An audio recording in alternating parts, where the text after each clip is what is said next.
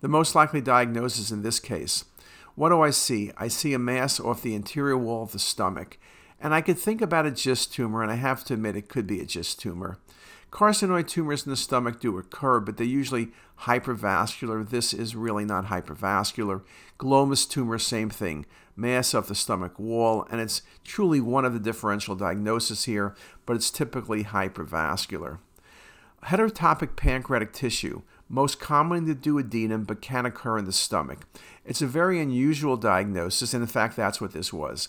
Now, I'll tell you, whatever choice you made here, if you took GIST or heterotopic pancreatic tissue, I'll give you credit. Now, statistically, GIST tumors are more frequent, right?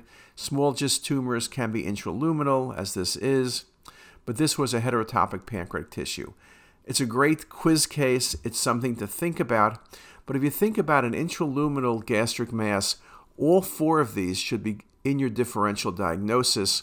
Again, as I mentioned, carcinoma and glomus are typically more vascular.